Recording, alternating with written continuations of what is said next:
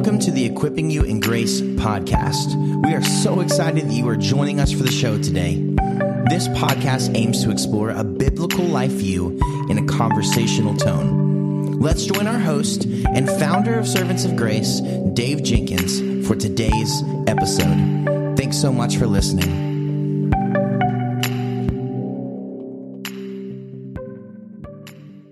Welcome back to the Equipping You in Grace podcast. My name is Dave, and I'm the host for this podcast. And with me today, I have Bill Smith. Bill, welcome to the show. Dave, thank you. It's a privilege to be with you. Can you tell us a little bit about your life, marriage, ministry, and what ministry projects that you're working on? Sure. I'm basically a Northeast Seaboard kind of guy. I was born and raised in southern New Jersey, spent most of my life in and around Philadelphia. I grew up in a church, but it was probably more of an experience of fear of hell than actually a love for God. And it wasn't really till college that something about the Lord really gripped me. It felt like I sort of moved from being a spectator looking in through the window to actually being invited into the party. And it's just a wonderful kindness of God to move me that much closer to Himself. That sort of sensed a call to ministry while I was at college. And then there's just this long, meandering path afterward of working in the inner city in Philadelphia, of counseling, of becoming a seminary professor for a little while. I've worked in a church setting, have helped establish a counseling center, and currently looking for a senior pastor position.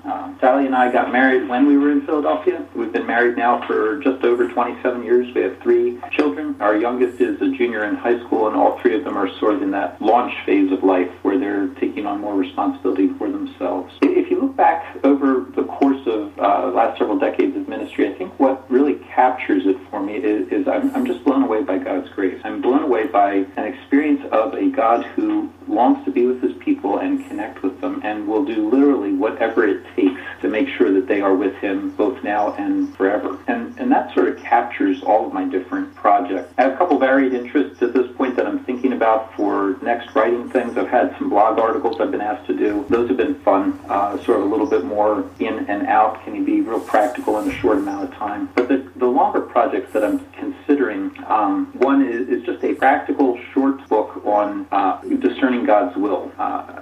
Something a little more robust than read the Bible and pray, but something that is really still very much sourced in God's grace and the gospel. The other one that a friend has sort of been pushing at me to pursue this, and we're actually going to talk about later on this afternoon, is something about how do we go about living generously and loving it. It just sort of that opposite of the, if I can say it this way, prosperity gospel, where the goal is how much can I get? Instead, since I've been rescued by this God who loves to give Himself away, is there a way that my own heart can start to embrace that more and see the goodness for what it is?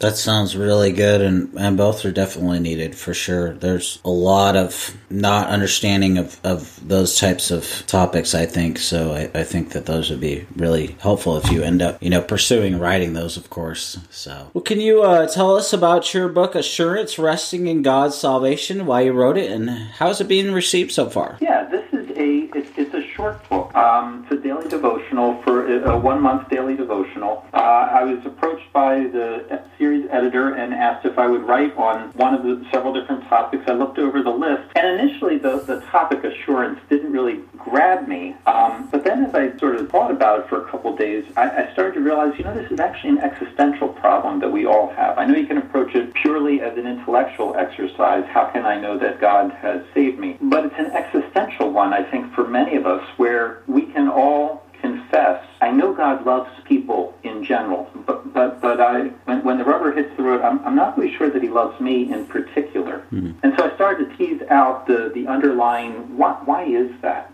And I think in talking to people, in thinking through my own life, I think it comes down to a couple different basic issues of we live in a world that's broken, we suffer, God's gifts are not spread out equally, and so sometimes people who are not as interested in Him look like they're doing better than we are, and we start to wonder, well, how can He actually love me if they're doing better than I am, or I'm experiencing this kind of suffering, so I'm not really sure that God loves me, or we sin, and we think the the opposite direction. If I love God, why do I keep doing these things? And you start to realize that for many of us, the whole question of does God love me as a particular unique individual is something that all of us cycle in and out of at various times through our lives. Yeah, that's really good. I do think that this you do touch on something that is really important. I have people all the time tell me, God doesn't love me, and you tell them about the gospel and how God came to rescue sinners and how they can be rescued, or if they are rescued, that they're loved by God, and they can have assurance of their salvation, and this is just such an issue, I think, among Christians, and I'm told by most of my pastor friends this is one of the number one issues that they deal with. So I think that more writing on this topic is definitely needed, not less. So I think that you're onto something there. That's really affirming to hear, and the early feedback that I've gotten is that those are where people really live, and it's that strangeness where I can believe that God loves my neighbor down the street and wants to rescue them and pull them into eternity with Him, and yet because I know me better and I know my failings better and I know what I'm going through better, I'm not as convinced of that reality for me on a day-to-day level sometimes as I am convinced of it for my neighbor. Yeah, I'm right there with you. I've been a Christian for 33 years now, and I still have the same thing. Sometimes, when various trials and difficulties come, I mean, who doesn't? Who among us doesn't? We need. That's why we have God's Word to tell us the truth about our real condition and our real state before God. So yeah, which is absolutely essential. Yeah. In what way is growing in assurance not simply a matter of getting more information, but a matter of trusting the character of the one who is communicating information to you? Dave, I think that's a really important distinction. Let's just say something that's probably you and I and a number of your listeners are familiar with. We can know something like the passage out of Romans 8:28 that God works all things for good. But if we don't, so we can all assent to the truth proposition there. But if when we start to actually suffer, if we're downsized, or if we're in a car accident, or if the washing machine leaks, or the children rebel, if we don't respond with joy, we're saying that yes, we know the truth proposition, we don't really believe it, and on a functional level, we don't believe it. And the only reason that you can actually believe something like that in the face of things not going well in your world is if you trust the one who's telling you that that's actually true. That even in the middle of the washing machine leaking and being downsized and all the rest of that, that there is this God who's at work behind that. And I think the only way to actually get that kind of confidence is to see the way that God interacts with people in real time. I think that's what you see in the Scripture. It's not just a loose collection of truth propositions, but it's a revelation of how God engages people. And as you watch Him engage people who suffer, who struggle, who sin, you start to see someone that you think, you know what, I could trust Him. I could like Him. And the more that I trust Him, the more that I'm willing to actually believe what He says. Yeah, I think that's good. I'm reminded of one of my mentors in ministry telling me, Dave, you don't have a knowledge problem, you have an application problem. And what he means is, you believe all the right things. But what happens when the washer goes down, or, you're about to go up there and preach and you're anxious and anxiety? What are you doing in those moments? And you're exactly right. We can say that all the right things, because we believe them, but are we actually, like James talks about, we're not to be hearers only, but doers of the word. And I mean, that's a lifetime of growth in grace right there. But I think it also comes as we're steadied in our heart and mind by the sovereign care of God, and understand that He is our rock and our refuge and a very present help in time of need, as the Psalms, and specifically Psalm 40 through 42 talk about. And I just go back to that and just think about that, and that helps me. And the washing machine, which my washing machine needs to be fixed, so that's a perfect thing right there. I'm like, oh crap, crap, I've got to pay for the guy to come out and look at it. I've got to have the guy, the labor, the part. I'm just like, oh my gosh. And then, all these things and how am I handling that? Well, I've got to take that to the Lord and trust that He'll provide as He always does, and He'll help us, and we won't get robbed, highway robbery by the person that's going to fix it, and use my brain and. I'm talking over top of you. What I was going to say is, or if you do get ripped off by the repairman, that doesn't change God's character. It doesn't change His heart for you. It doesn't change His involvement in your life. And I love the way that you went back to the Scriptures. God is very present help in time of trouble. You realize that that's actually an invitation. It's an invitation to someone who is in trouble. But it's God saying, there are going to be times when you're in trouble, and I recognize that. And I want you to remember, because it's going to drift out of your mind, that I am there, and I am a very present help. And it's those kinds of things, I think, that we start to, if we can look, I almost want to say, underneath of the principle that's there, what do we see? We see an invitation to engage with our God. And when you have an invitation, you have a recognition that He gets it. He gets how hard it is to live a life of faith. And when I see that from Him, it emboldens me to actually pursue Him a little bit more. Well said. Well said. How do we deal with the enemies of our soul that are not only relentless, as you say, but dishonest and play both sides of sin against us as Christians? Yeah, maybe just take a moment to unpack that a little bit. Part of what I was trying to say in that one day, I think it's like the second day, we live in a world full of sin where evil constantly tempts us and bombards us and provokes us and says, this way of living, even though it will rebel against God, this is going to satisfy your soul. And there's just this incessant voice from evil. And as soon as, it nudging us sort of toward the edge of a cliff, and as soon as we go, you know what, that's right, and we dive over the cliff, suddenly it does this about face and it starts to condemn us and to call out all of our guilt. And as much as it was tempting us to sin, now it's condemning us for having sin. How do you deal with that reality that all of us live with every single day? I think two things. I think, number one, you just need to recognize the deceitfulness of sin. To become aware that there is this game that the spiritual forces of wickedness are trying to run, and that if the voice that was tempting you to sin was not helpful, the voice that condemns you will not be helpful either. What does that mean? It means you need to get up out of your own head and out of your own experience, and this is the second part, and run to God for cleansing and for forgiveness. And here I'm meditating a little bit on Psalm 51, where David says, my sin is always before me. It's that experience of, now that I've given in, I can't see anything but what I've done wrong. And yet that isn't where he stops. Instead, he pursues the Lord to be cleansed with confidence that he can have the joy of his salvation restored to him. In other words, if your own heart and mind is what got you into trouble, your heart and mind's not going to get you out of trouble. You need to pursue the Lord. Yeah, I love what you said when you were talking about Psalm 51, because it's so true. If we would understand, the background of that, even, David has been confronted by Nathan, and there's Psalm, not only Psalm 51, but Psalm 32 as well, and understand that David is confessing his sin specifically, and after he's been confronted, and that's important, because, what he did was egregious. Yeah. And we have committed there's no level of sin. There's no, this sin is better or worse than another. It's all of our sin is R.C. Sproul once said, cosmic treason against God. All of it. There's no level of sin. There's no qualifier. Well, you did that sin, so that's the worst sin. It's all sin is deserving of death and condemns us, but for Christ, and so we need Christ. And I think a lot of people just stay in that place. Well, I'm just condemned.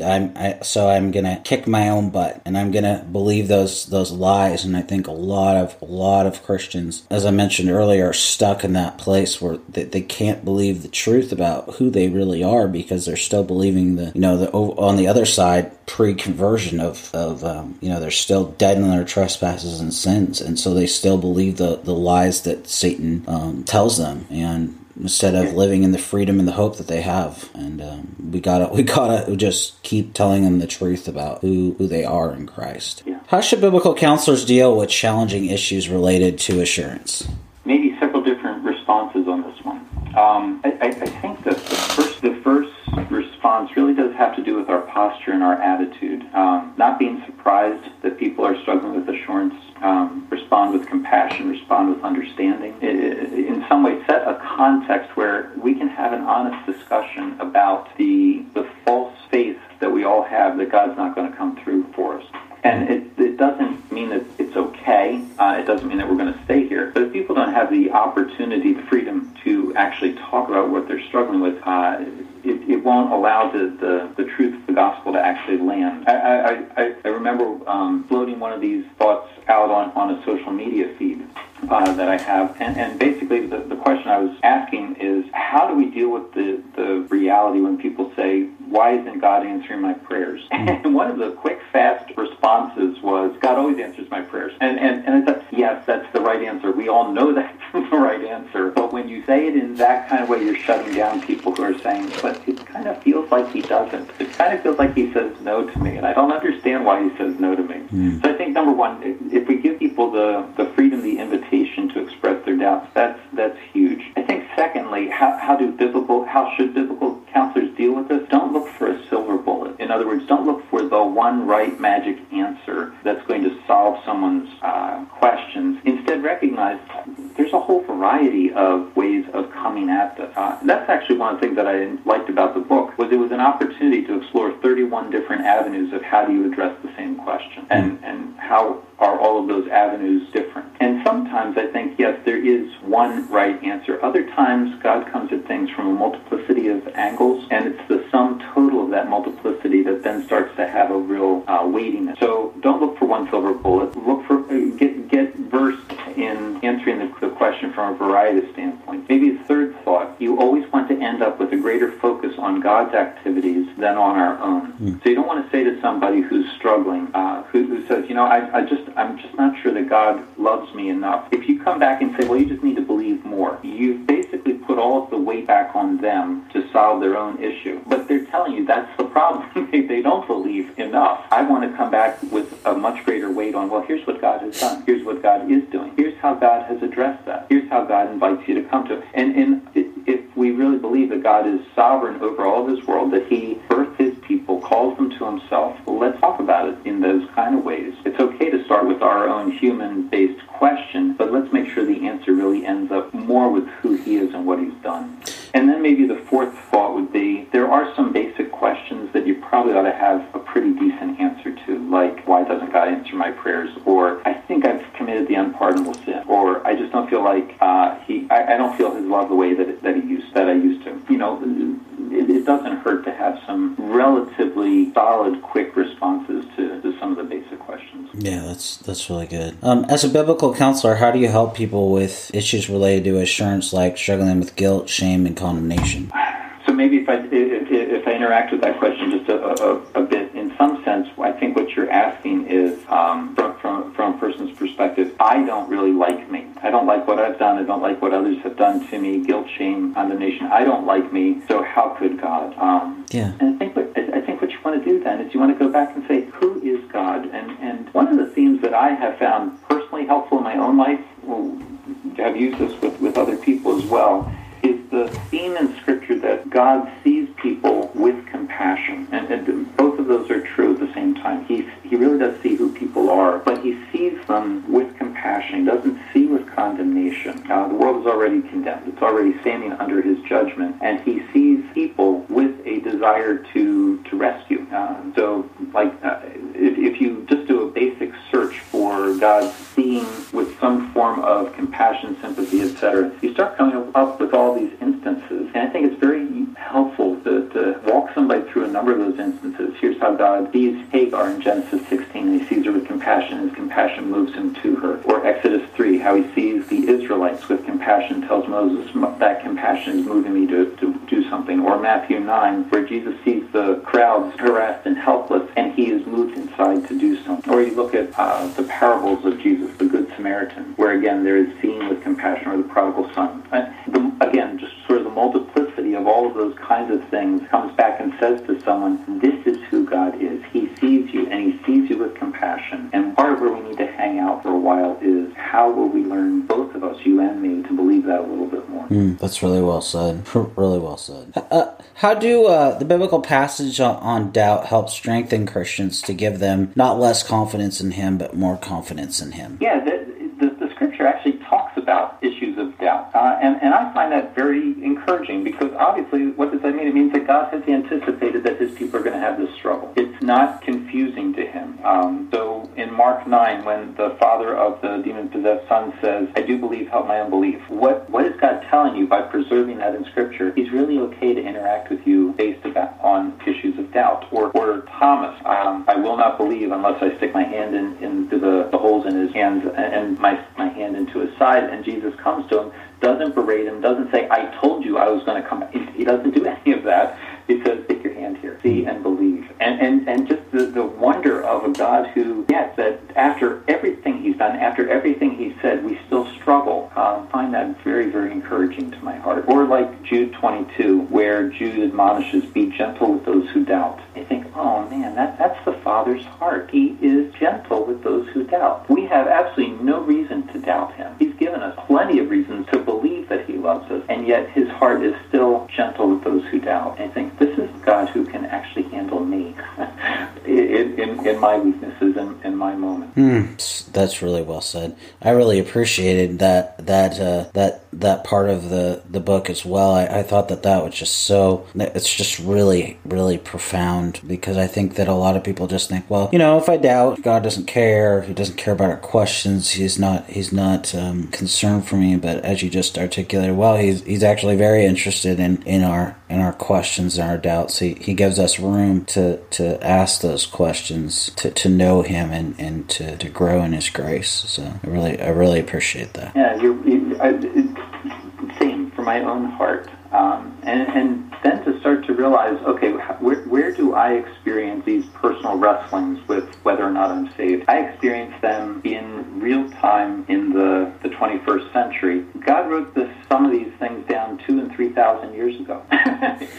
He has been anticipating my need, the rest of His children's needs, for a really long time. And as I start to think about that, I start to think that's one of those indicators that says to me, I can trust Him, even with this thing inside of me that I find kind of shameful, but realize that His desire is to grow me past it and to grow me through it. Amen. What are some markers Christians can look for to see growth and sanctification in themselves and in others? Again, I think that the question here is that we want to ask ourselves basically is, am I growing in godliness? And here, you're not trying to prove that you are justified because you can see some sanctification in your life, but you are recognizing that when the Spirit of God enters into a person and transforms them, they start to grow. Just like physical babies grow, we spiritual babies and spiritual children also grow. And so it's valid to ask, well, where are you growing? Because only someone who is truly saved actually can grow. And the flip side of that is true too. Someone who is saved will grow because it's inevitable. And so the two things that I want to look for are, is there any indication whatsoever of the fruit of the Spirit in my life? Okay, I'm not asking here an amount question. I'm simply asking, is there any patience in my life ever? Is there any endurance when suffering? Is there any joy even when life is not going well? If there's any indication of that at all, what is that? That's not a fruit of my flesh. It's not a fruit of my sinful nature. It's not because I'm such a wonderful person. It's because that's an indicator that the Spirit of God is at work. So number one, is there any fruit of the Spirit? Number two, am I seeing some progress in the fruit of the Spirit? Am I more patient now than I was 5 years ago, 10 years ago? Have I the ability to endure further than I used to? Is there greater joy? In other words, look for evidence of growth. And here again, I think you want to become aware of the devil's schemes, because I think what the spirits of wickedness so often will do is they'll point you to someone else across the church or in your neighborhood and say, do you see so-and-so there? Look, they are so much better than you are. Well, okay, they probably are. No, but that's not the deciding point of whether, or that's not the measuring stick of whether or not God has called you to himself. The measuring stick here, the evidence is, are you more than what you were? Have you seen growth inside? If you have, great. Be thankful for that. Praise the Lord and ask him for more. Yeah, I love that answer. The reason I asked the question is J.C. Ryle in his classic book on holiness, which is just fantastic. He said that if and I'm Dave's paraphrase here, of course, necessary qualifier there. If there's even a slight sliver of growth and grace, we can have assurance, and I think that's really really helpful because. And I appreciate how you said it. There's no quantity or to it. It's not a quantity or a question. Is there any amount, even the tiniest sliver, as J.C. Ryle said? If so, then we should give thanks to God. Because I think a lot of people say, well, there's not anything in my life that there's no fruit or anything in my life. And when you start talking to them and of course, are they Christian and are they born again? Do they understand what that means? Those types of questions. If they do, then help them to ask them more questions, as you talked about earlier, and find out more, dig in. Don't just see that as a one. There's not a one size fit all kind of situation. Every case is. I think what you said earlier. Every case is different. Every person is different. Every person has a different story, and we have to understand that and be able to give solid biblical answers, of course, to them, as you've also said and I've said. But see that individual case, that individual as an opportunity before you to minister to them, and so we could probably talk about that for a long time. We probably could. I think that's really well said. And I think the other thing that you're bringing in there is the difference between a hard-hearted person who really has not experienced the grace of God and someone who's got a softer, more easily bruised conscience. And I think that's that hard place where biblical wisdom is really required to ask the question, who is it that I'm actually engaging with? Is this somebody who needs to be convicted of, no, you're right, there really isn't anything here that's praiseworthy? Or is it someone who, no, come on, seriously, I've seen this, and this in your life. Where did that come from? Is that really, do you really want to argue that that's the product of your sinful nature that hates God? And when you're working with somebody who really does love the Lord, there's often that little sort of smile that comes, and they're like, yeah, no, that doesn't make a lot of sense, does it? No, it doesn't. Yeah. So let's give the Lord credit for what the Lord has done in you. Amen. Why is it so important to take the long view on our sanctification? Actually, I want to take the long view on most everything in our life with the Lord. The goal of salvation is what? It's to be with Him now and literally forever, for eternity. So what's overall, I want to know where the trend is, not necessarily just what happens moment by moment. Or you think about just a whole lot of different people in Scripture. You realize that almost every person you can name who's one of God's people has had serious failings after coming to faith. So Abraham believes God, and then he lies about his wife, at least twice that we're told of. Moses, does he know God when he murders the Egyptian? You could make that case. He certainly knows the Lord when he strikes the rock in anger. David, we've already talked about, commits murder and adultery. Peter denies knowing Jesus. And you go down the line, you think, where's the hope if you just isolate a momentary fail?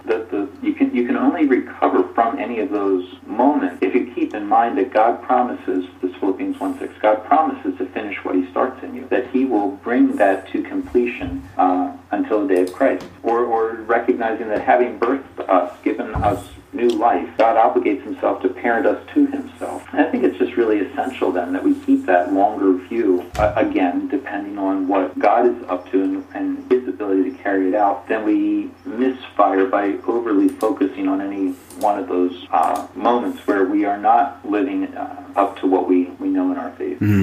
That's really well said. How should Christians handle their failings to keep in step with Christ? Here's a place where, again, I think we really want to have greater confidence in the Lord. And so we ask the Spirit on a regular basis, please convict me. I don't know if this resonates, Dave, with you or maybe some of your listeners. I, on a regular basis, will just sort of feel this vague feeling of guilt like I'm sure I did something wrong somewhere. On one level, well, of course that's true. The closer I get to the Lord, the more of my sin that I see. But on the other hand, that's not the way that the Lord tends to work in his people's lives. The way that he tends to work is that the Spirit brings conviction. And so Paul is able to say in 1 Corinthians chapter 4, you know what, it's the Lord who judges me. I don't know that there's anything that I've done wrong, but at the end of the day, I'm not really basing my guilt, not guilt on me, but it's based on the Lord. Or you think about where Jesus talks about how the Holy Spirit's job is to convict the world of sin. So I think on a regular basis, we're asking, Holy Spirit, please work.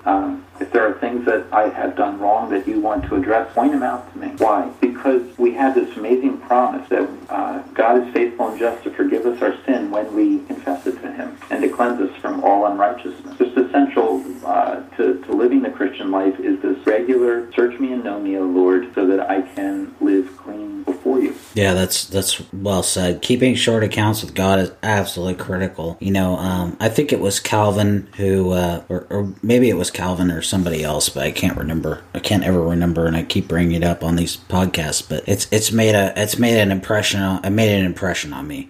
Just the idea of before you go to bed, maybe just thinking about what did you learn that day, what happened, how did you sin, those types of things, and doing just exactly what you said to repent, to confess sin, to trust in the righteousness of Christ alone to cleanse you and purify you. And I've noticed that my sleep is since I've been doing this probably a couple years is improved dramatically. I feel better when I wake up. Of course, I do this when I wake up as well, and it just helps my heart and my mind get in the place where it needs to be. Editing is challenging work, and being in a better frame of mind is really important to give that person. I'm making sure I'm understanding them, making sure I'm giving them the benefit of the doubt, making sure that I'll ask clarifying questions, even like in these interviews, etc., and so on. It's just a practical example there. I'm sure the application could extend, when you're going on a hospital visit and you're dealing with somebody that's really hurting and going through, they've just got some bad news. You got to be patient, that's not the time to be irritated at that person. Or you're in the counseling office and you're dealing with somebody that's really challenging and angry and irritated. That's the time to be praying and asking God to help you to see that person through Christ-like lens and to help you be compassionate and loving and firm. And on and on we could go, of course. Yeah, it's really good. How does focusing on the love of God and Christ alone help Christians to remember all that Christ has done for them? I think that's the only way to actually go about life. Okay, we just sort of touched on this a little bit when we said that the holier we become, the more conformed to the image of Christ, the more that we see sin, the more things that we see that on one level, we didn't see before, or they weren't that big a deal to us before. But now that we've known the Lord a little bit more, now that he's worked in us, we're less and less happy with them. And so there can almost be this sense of, hey, when I came to Christ, I knew I was a sinner, but now I really know. And it almost feels sort of like I'm regressing a little bit. This is where I think especially, you could argue both Old Testament and New Testament, but it's very easy to see in the New Testament, there is this regular reminder of what it is that Christ has done for you. And so you'll just be reading through a book, and then the author will sort of almost out of nowhere say, hey, by the way, did I tell you what Jesus has done for you? And I think here, like 1 Corinthians 15, where Paul says, I wanted to make sure that, again, I'm reminding you of what I've done. I'm passed on to you that as of first importance, that Christ died for our sins according to the Scripture. And you just realize this is essential for us if we're going to walk with our God, that on a regular basis we're remembering Jesus has already taken the initiative and removed every single thing that has ever stood between us and God. And why is that essential? Because the longer that we walk with him, the more heinous we see sin. And if our appreciation of what Jesus has done on the cross does not keep step with that, we start to get to this place where, okay, the gospel was nice, it got me in the kingdom, but now I have to sort of make up for what I've done wrong.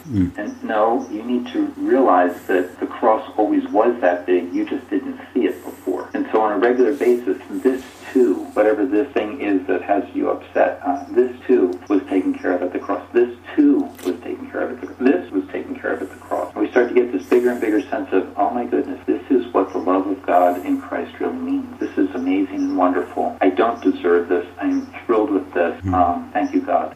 That is really well said. Really well said. Well, Bill, just as we wrap up this conversation, and it's been a really fun conversation, do you have any takeaways for our listeners? If I were to bring everything to a head, it probably comes really close to what I said to a young lady one time. I looked at her, I smiled, and I said, you know what, you have more confidence in your ability to ruin your life than you have in God's ability to rescue it. And I think that's true for most of us. We have much greater confidence in our ability to sin, much greater confidence in our ability to step out of line than we have in God's ability to redeem. So what would be the two takeaways? Number one, look in the Scripture for how God reacts to struggling people so that you have greater confidence in Him. And then secondly, look for evidence of the Holy Spirit in your own life. And when you see that evidence that reflects who God is and how much He loves you, let that encourage you. And at the same time, let that spur you on to want more. I think those two things, seeing God's heart for struggling people in the Scriptures, seeing the active work of the Spirit in your own life, those two things I think will continue to give you much greater confidence that He is alive and at work in you.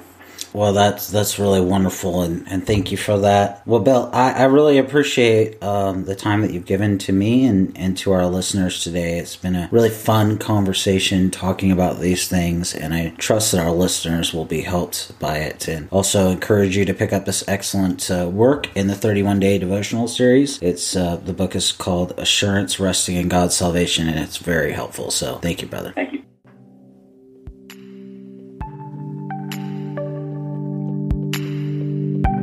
Thank you so much for listening. We hope that you were encouraged by today's episode. Don't forget to subscribe and leave us a review wherever you get your podcast. For more uplifting and thought-provoking content, please visit us online at servantsofgrace.org.